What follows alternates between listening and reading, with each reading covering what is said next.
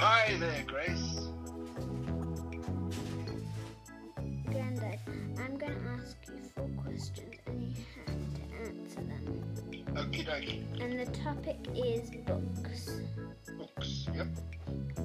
What have you been doing in ISO? That's just Yes, I have been reading some books, all sorts of books.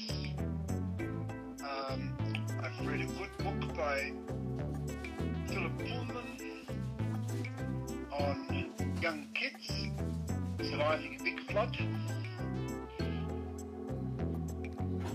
And I've read a couple of other books, a couple of workbooks as well. So I've read a fair bit.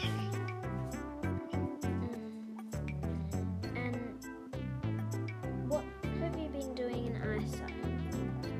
Well, I've been trying to do some long walks with Ruth, and I've just come off my exercise bike. I've been pedaling away, going nowhere, and that seems to be okay. A bit boring, a bit like ISO, a bit boring. I've been doing a bit of cooking, tried out a few new recipes, which have been fun. Some have worked better than others. And I've been doing my professional work with video. WhatsApp, Facebook, Zoom, all of that. What is your favourite book and why? My favourite book and why? I think Crime and Punishment by Dostoevsky, a Russian writer, and it's very exciting and wonderful detail. And it's very different to lots of ordinary books. It's a special book.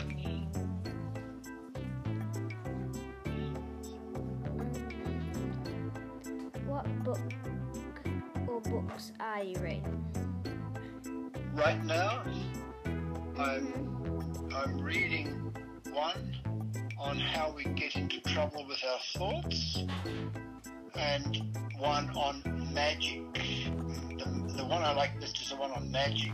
It's on Italy, way back in the 1950s, when magic was still alive.